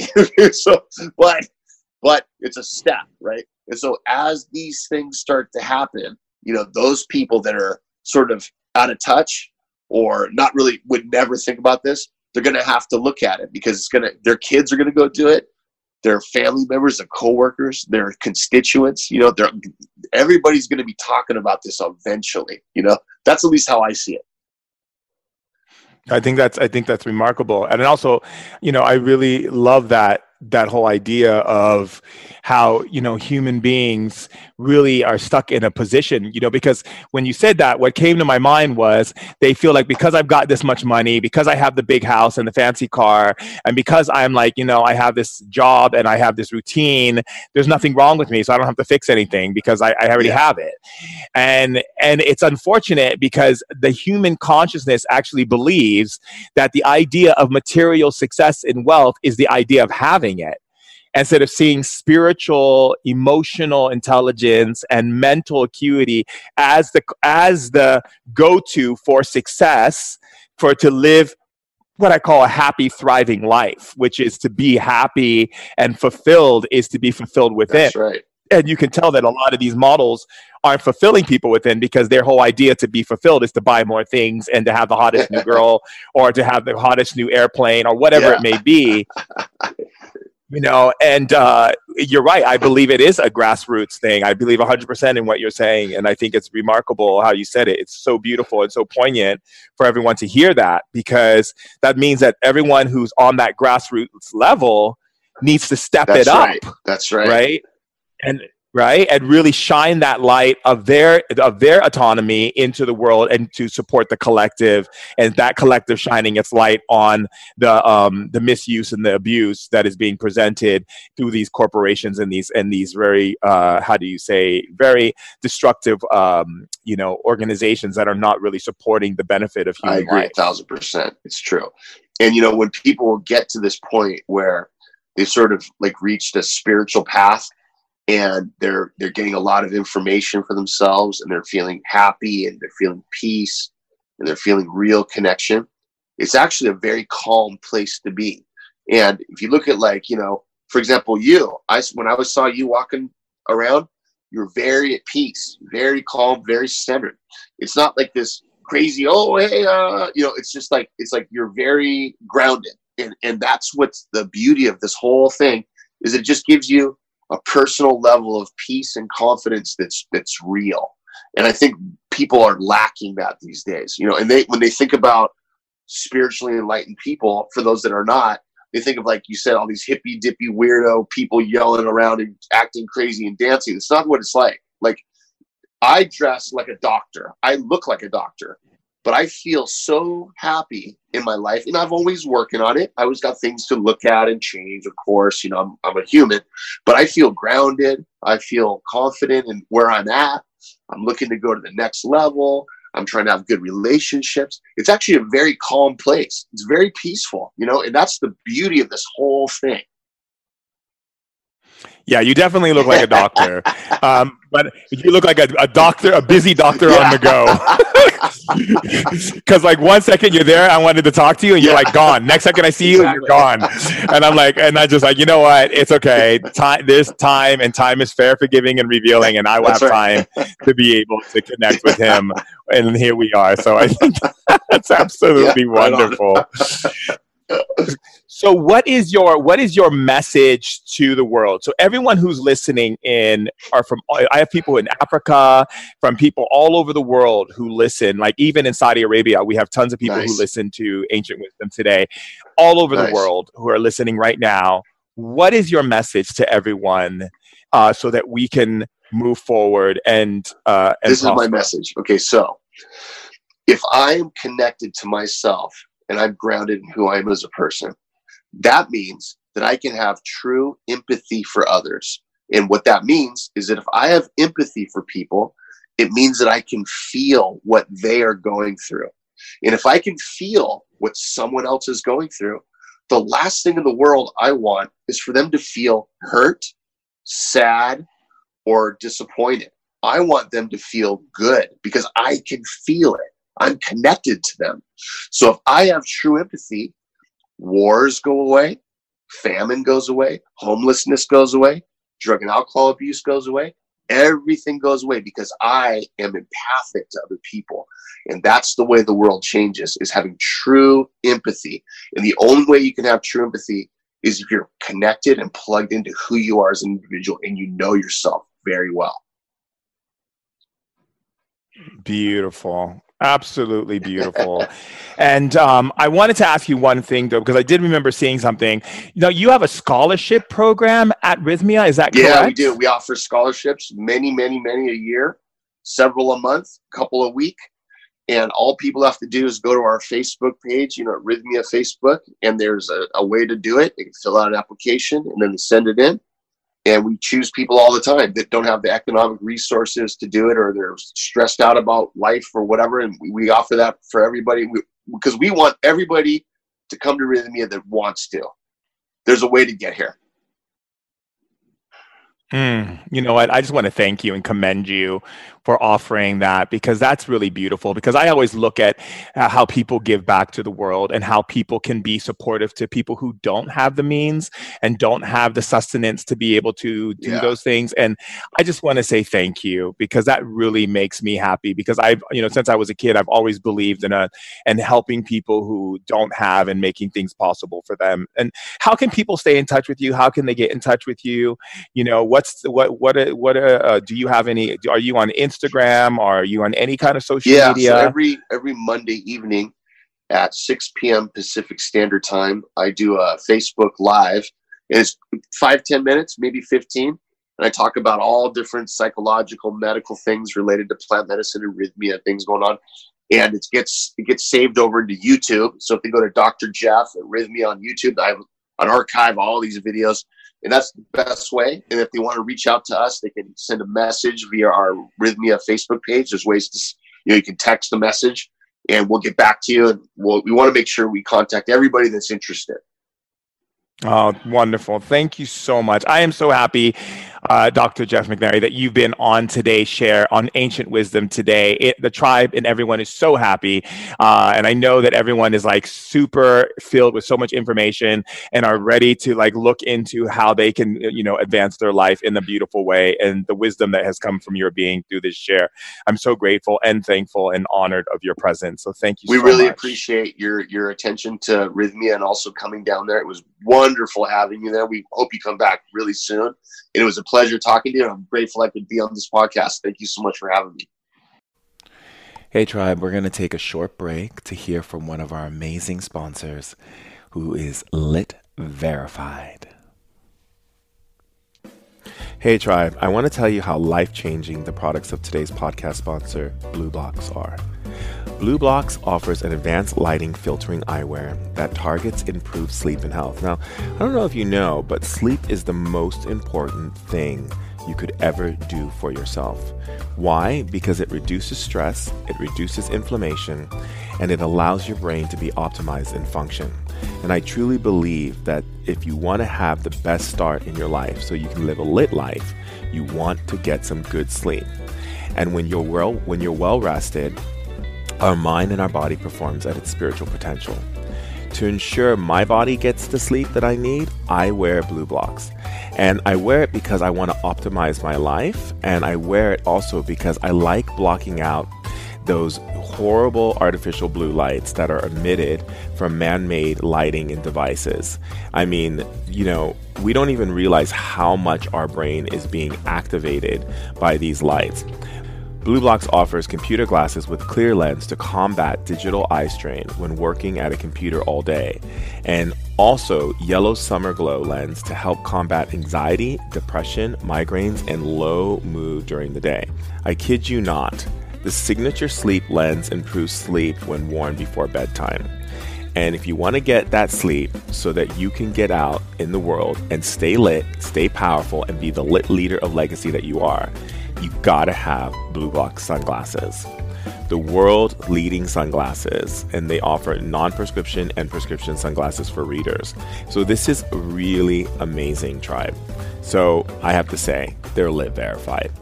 And the best bit is for every pair of BluBlox glasses you buy, BluBlox will donate a pair of reading glasses to someone in need in the developing world. By taking care of your own health, well, we get to take care of someone else's health. So to get 15% off, head to BluBlox.com. That's BLUBLOX.com and enter the code AWT at the checkout. And tribe, remember, we want to be our best self. So get BluBlox. Everyone should have them.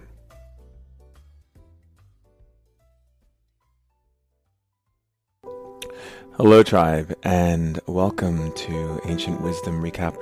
I'm super excited about having had Dr. Jeff on Ancient Wisdom, sharing love and information, which is so important for us to learn about all these different, ideas that different doctors, different people feel, so that we can really enrich our minds with ways to think and understand how to navigate our lives in the best way.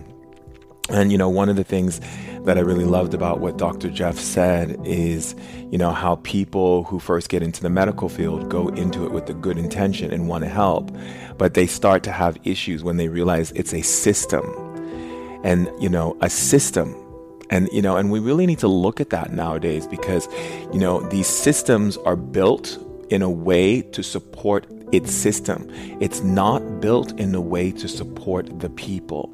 And I have a lot of respect for, Western models that have been created to help people survive.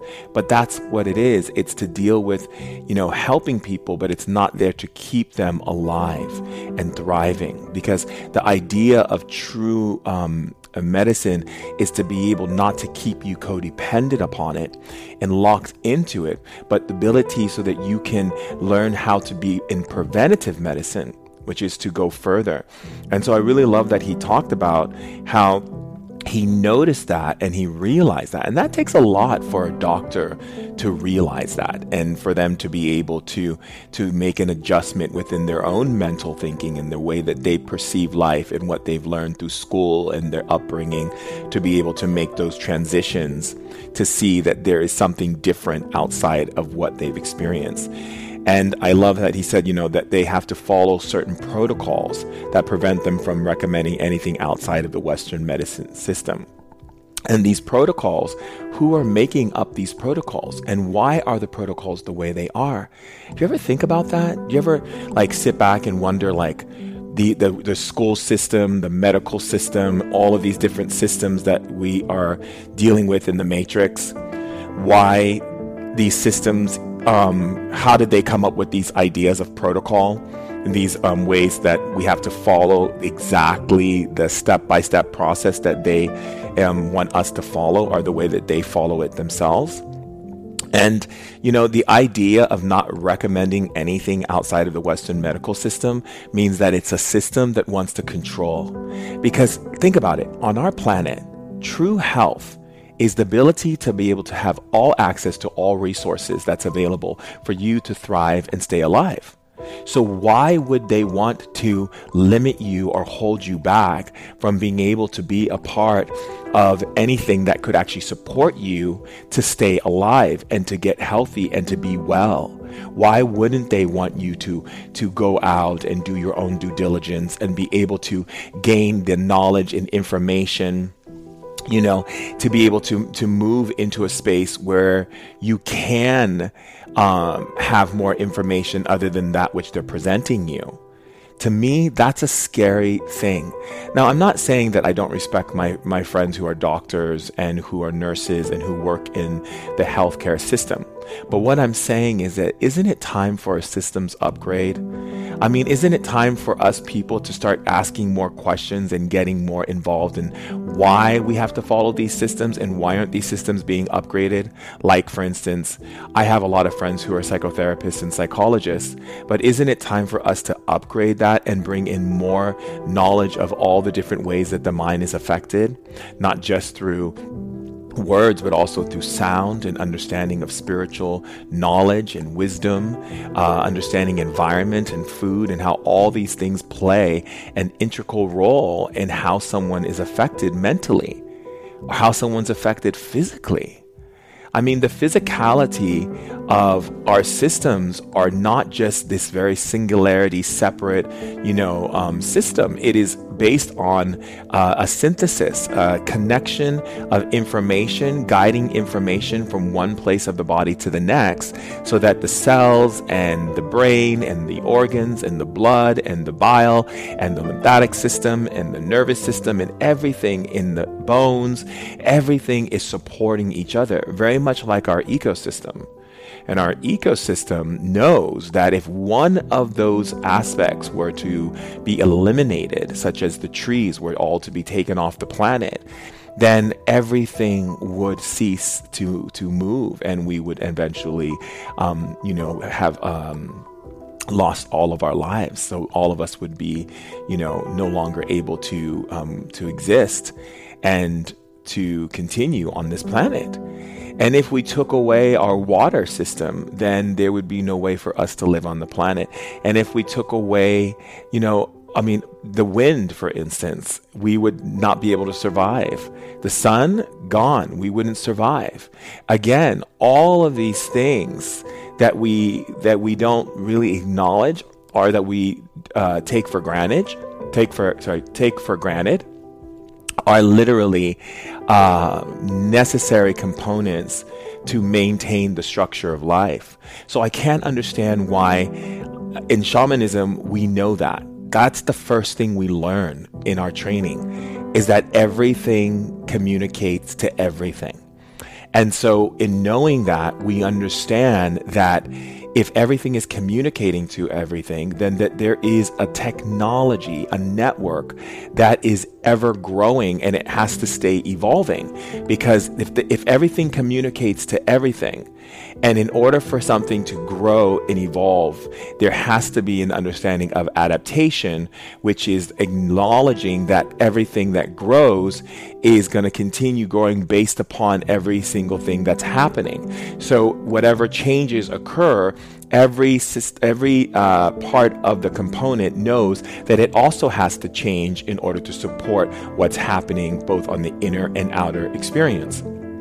That being said, basically what that means is, let's say, for instance, you're living in this very, like a house, you've got a pool, you've got all the things you need that make your life so luxurious and makes it where you feel, not less ease, but less, resistance and more ease, and everything is just very simple and created for you to be at this utmost peace, right? And you are used to these energies and these things providing that for you. And then all of a sudden someone takes you and throws you in the middle of a place where you don't understand the environment and you don't understand what's going on. The moment you go into that situation, your mind, your emotions, and your internal system has to now create a new code so that you can adapt and survive in that situation. And so our bodies are naturally able to adapt if we get out of the way of fear and reaction and get into, okay, what is the next step for our evolution? But what's interesting, I find, is that when you're dealing with health, and what I love about what Dr. Jeff said, which is that, they prevent people from recommending anything from the outside of the Western medical system. And they are told to keep people coming through this revolving door of medicine without getting any better. What is the purpose of going into a system that doesn't help you to get better, to thrive? That completely goes against evolution, and completely goes against adaptation, and completely goes against life. And how do we as people continue to support a system that literally is not supporting us in maintaining and sustaining our lives on this planet? And so I thought, having someone like, Dr. Jeff speak about this fine point in his own journey through the evolutionary process of recognizing I'm in a system that doesn't allow expansion, evolution, and adaptation. What is this exactly? And for him to be able to question that reality of his, even though he was indoctrinated into that reality through school and through his upbringing, I have to say, is quite remarkable. Don't you think? Quite remarkable. Because if for a doctor to be able to see that the institution and what he has been learning and gaining knowledge upon has actually supported only the idea of gaining more profit and being able to bring people through without really creating substantial growth in health and wellness and adaptability and the ability to sustain homeostasis and sustain life on planet Earth. And it's really apparent on our planet that this is the case. And I talk about it so much in my lectures and in my workshops and in everything that I'm doing in the world, that this system is not built for you. It's built for certain people to have profit and gain off the suffering of humanity, and the lack and limitations that the system provides is not suitable of the ability to adapt and thrive on planet Earth. And, during his time at Passages, he looked more at the underlying causes of addiction and found that trauma was a big influence. And I can't go to begin to tell you how much that reached home for me, because I had addiction in one point in my life to a lot of different substances when I was young because of the trauma that I went through in my own childhood and my own upbringing with my father and my stepmother, who, and not only just them, but also, the teachers at school calling me, and other students calling me the N-word, dealing with racism, dealing with abuse, dealing with sexual abuse, and dealing with a stepmom who every day made it her every day to be able to tell me how stupid and dumb and ugly I am and all of these different things. And when you have someone beating on you, both in your physical body and beating down you on your emotional and mental body, and then you're being told by people that you are not worthy or you're worthless because the color of skin that you were born into, you develop this deep abuse that you understand is this aggressive attack on all levels of your being. And that's what I experienced. And so because of that, it led me to being an alcoholic. It led me to doing crystal meth, cocaine, psychedelics, anything I can do to numb the pain. And the pain was real. And the pain is real for a lot of people. And so a lot of the reasons why we have substance abuse, why we have bars that are available all over the world where people drink alcohol. It's not that your body needs alcohol. It's not that your body needs to pound a couple back for you to be able to survive and thrive on planet Earth and be able to have your organs and your kidney and all of your liver and every part of your body functioning to maintain so that you can sustain life on this planet. You really don't need any of those things. You don't need it. However, you go to it because, one, it's available on pretty much anywhere you go, in any city, in any country, place, wherever you go, there's bars everywhere. And why is that on our planet? Why do we have bars? Why do we have places where people can engage in substance abuse to themselves? It's because true humanity is really depressed and abused by the system. Abused by the nature of life, and abused by parental, ancestral wounds that have not been healed, abused by people who've been abused and abuse another person to tell their story and pass on the message, abused by people who are jealous, are insecure, are fearful of the power that someone represents, and therefore does everything they can to bring them down, talk bad about them, gossip, or say horrible things so that they can ascertain some level of dignity within themselves by bringing someone else down to lift themselves up. Abused by your own spiritual system that was put into place to make you believe that God doesn't love you unless you do exactly what you're told to do, which is no different from the system. And also the idea that if you don't follow these rules, just like the system, then you will obviously be have some type of pain or suffering or loss or damage done to you in some way that would make it possible for you to thrive on this planet. Abused by the school system that tells you have to study certain things, and then if you don't meet their test and you don't come out with straight A's, that something must be wrong with you, that you're not smart enough, even though they're not using a greater scale of intelligence, using AVK, audiovisual kinesthetic, to understand that not every student learns in audio form, not every student learns through visual, and not every student learns through experimentation, and that each person is different, and therefore finding that which works for each person allows them to be able to excel at the highest aptitude that they can excel in intelligence, as well as emotional intelligence and physical awareness, which is about allowing them to adapt and thrive on planet Earth. The school system doesn't have certain guidelines to teach you how to thrive.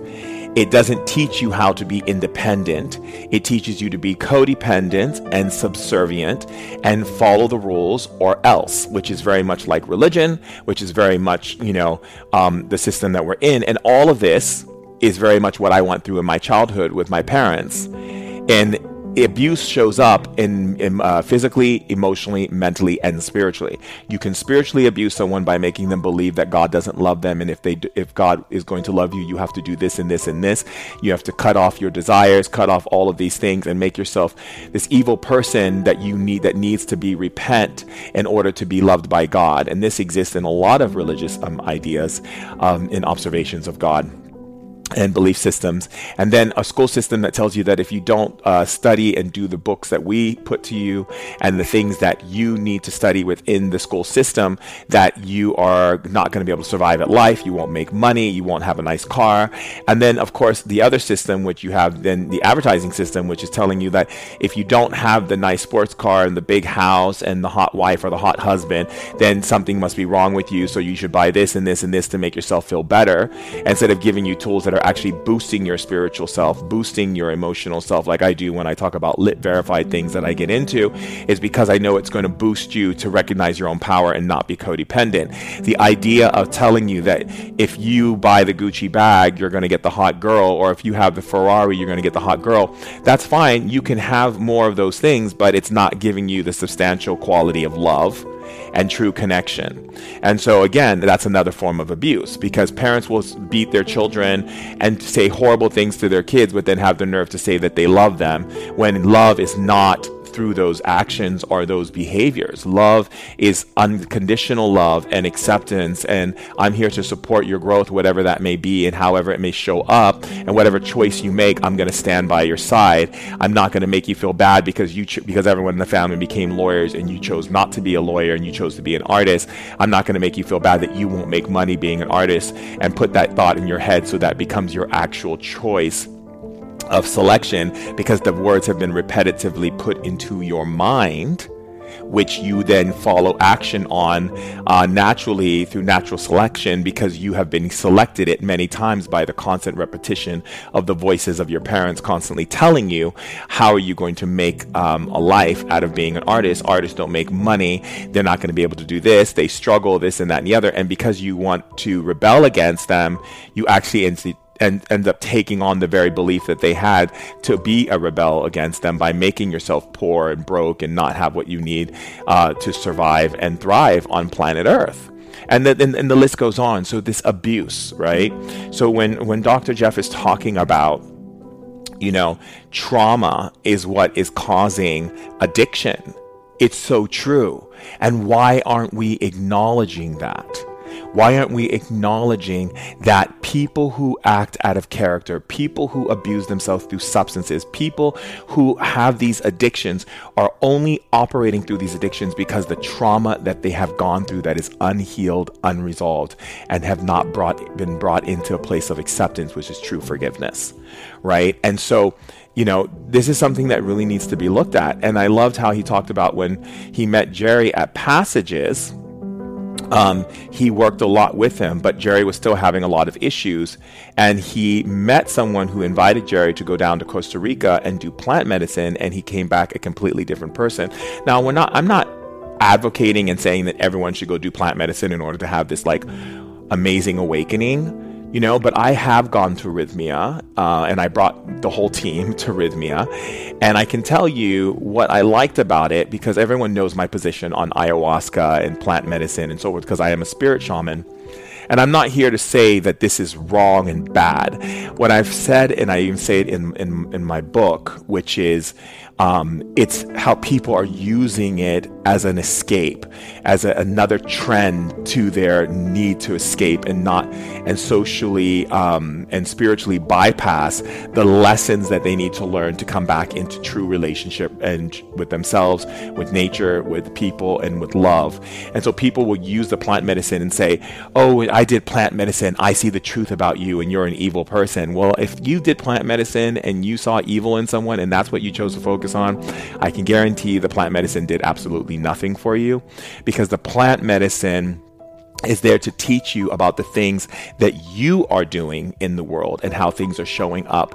And they're there to help you look at your reflections that you're projecting into other people, not that you are seeing into other people. If plant medicine was there to teach you of what you're seeing into other people, it would teach you to love and pull the light out of other people, to embrace them, to lift them, to shift them, to see the beauty in them despite what darkness or what energy that they are exuding in their personality, behavior, and in whatever destructive ways they're doing so.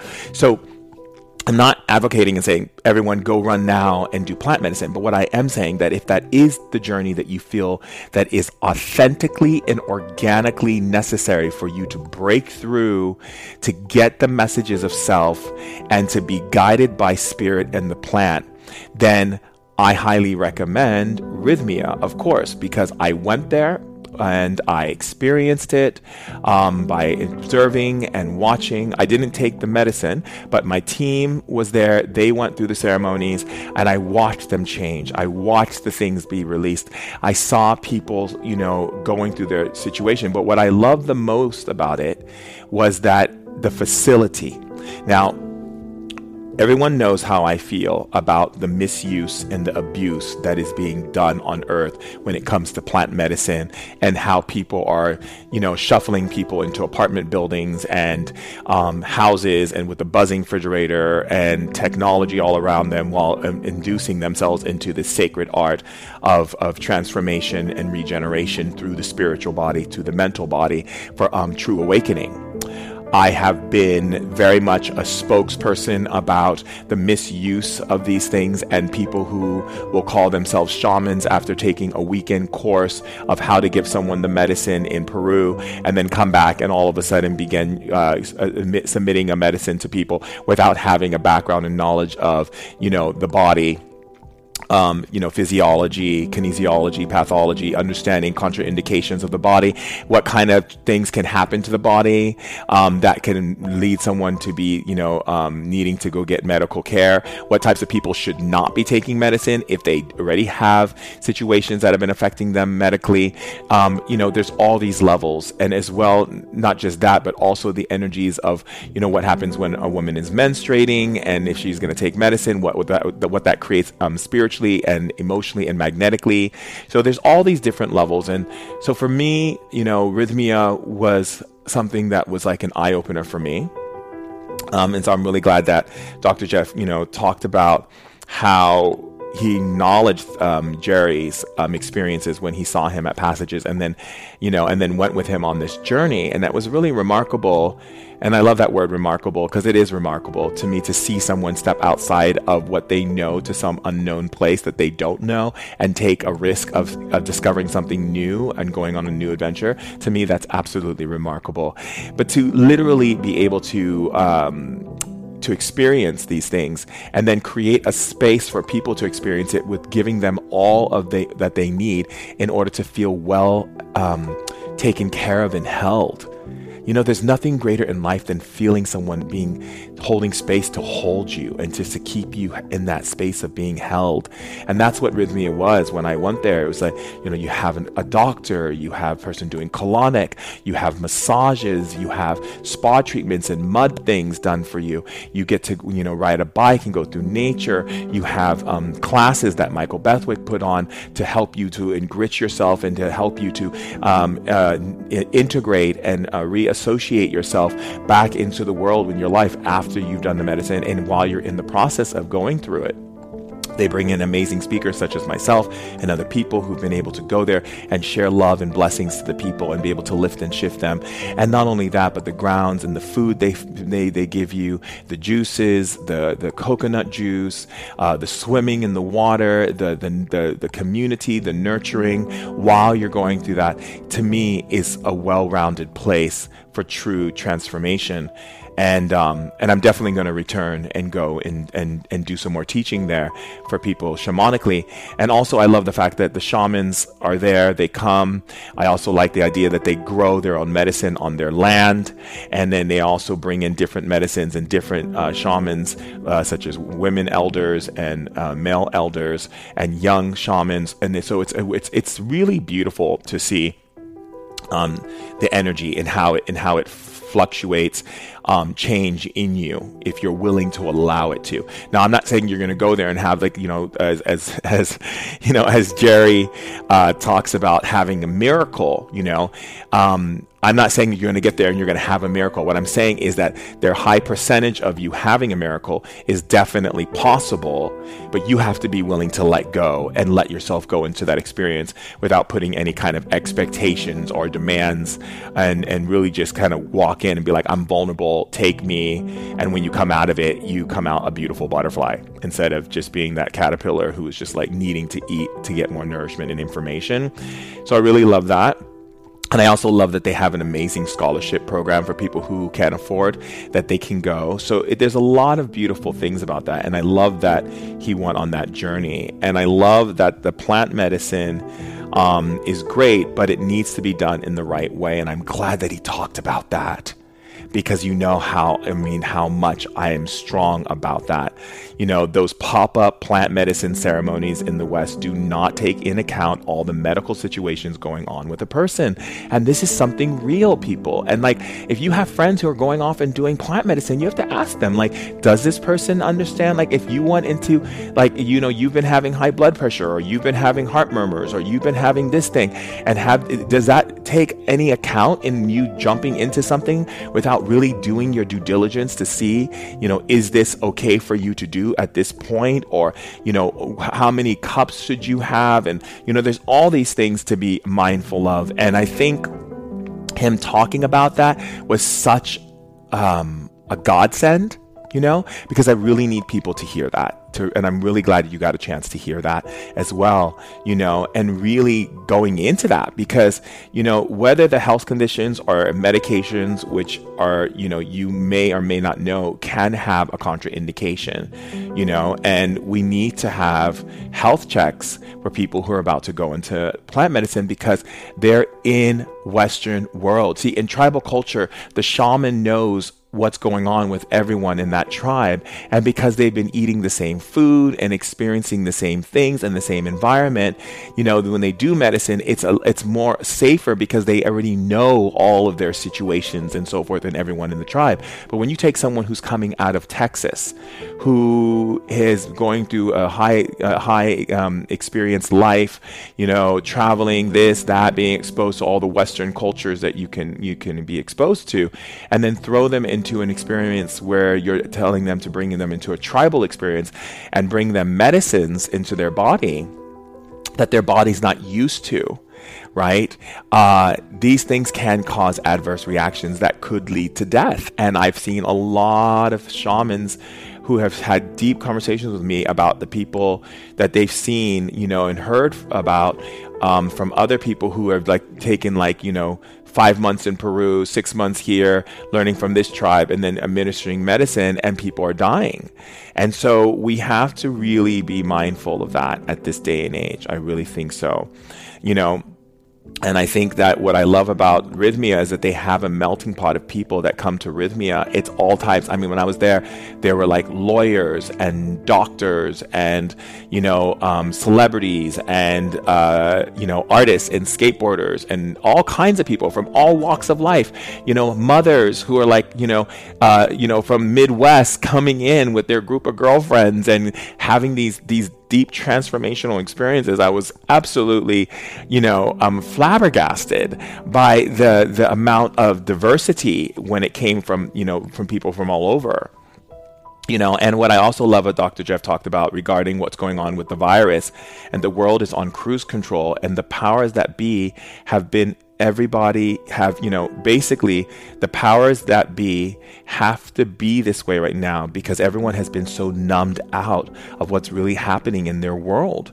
And this needs to change. And this happens through us, having to go in and on an individual level that radiates to the people around, that as we start to make these changes, this has been a global awakening, this whole virus, and people are getting sick as a way of the world has become sick. So a lot of people are taking on the sickness in their body from what the world has already been suffering, right? And they've elected this on a spiritual level. We have to realize and understand that Gaia's been sick, everyone, and even though you see the trees and you see the, nature and it's flourishing, there's a sickness that's been happening on our planet. And of course we're going to get sick. If we create illness on the very planet we live, of course it's going to affect us eventually. And that's what's happening right now. So if we are connected with ourselves, as Dr. Jeff says, and grounded in who we are, we can have empathy for others, and we can have empathy for each other to really be able to move through this time with love and grace, and I think when we get into that perspective, I think that's an opportunity for us to truly open ourselves up in ways we've never been open, to really take this time to think about how you've been living your life, and what type of relationships do you really have, and what are they based on, and Is the foundation of everything you're doing based in love, unconditional love? Or are you still pointing the fingers and gossiping and listening to things that are just polluting you and polluting the earth? And this is something we really have to take into account right now. And I'm so happy that Dr. Jeff got to share with you about Rhythmia and his journey, because I assure you, I definitely went to Rhythmia and I had an amazing time. And I'll definitely return. And I really do look forward to seeing you there. I love you all so much. And I'm so happy that Dr. Jeff was with us on Ancient Wisdom today. Love you.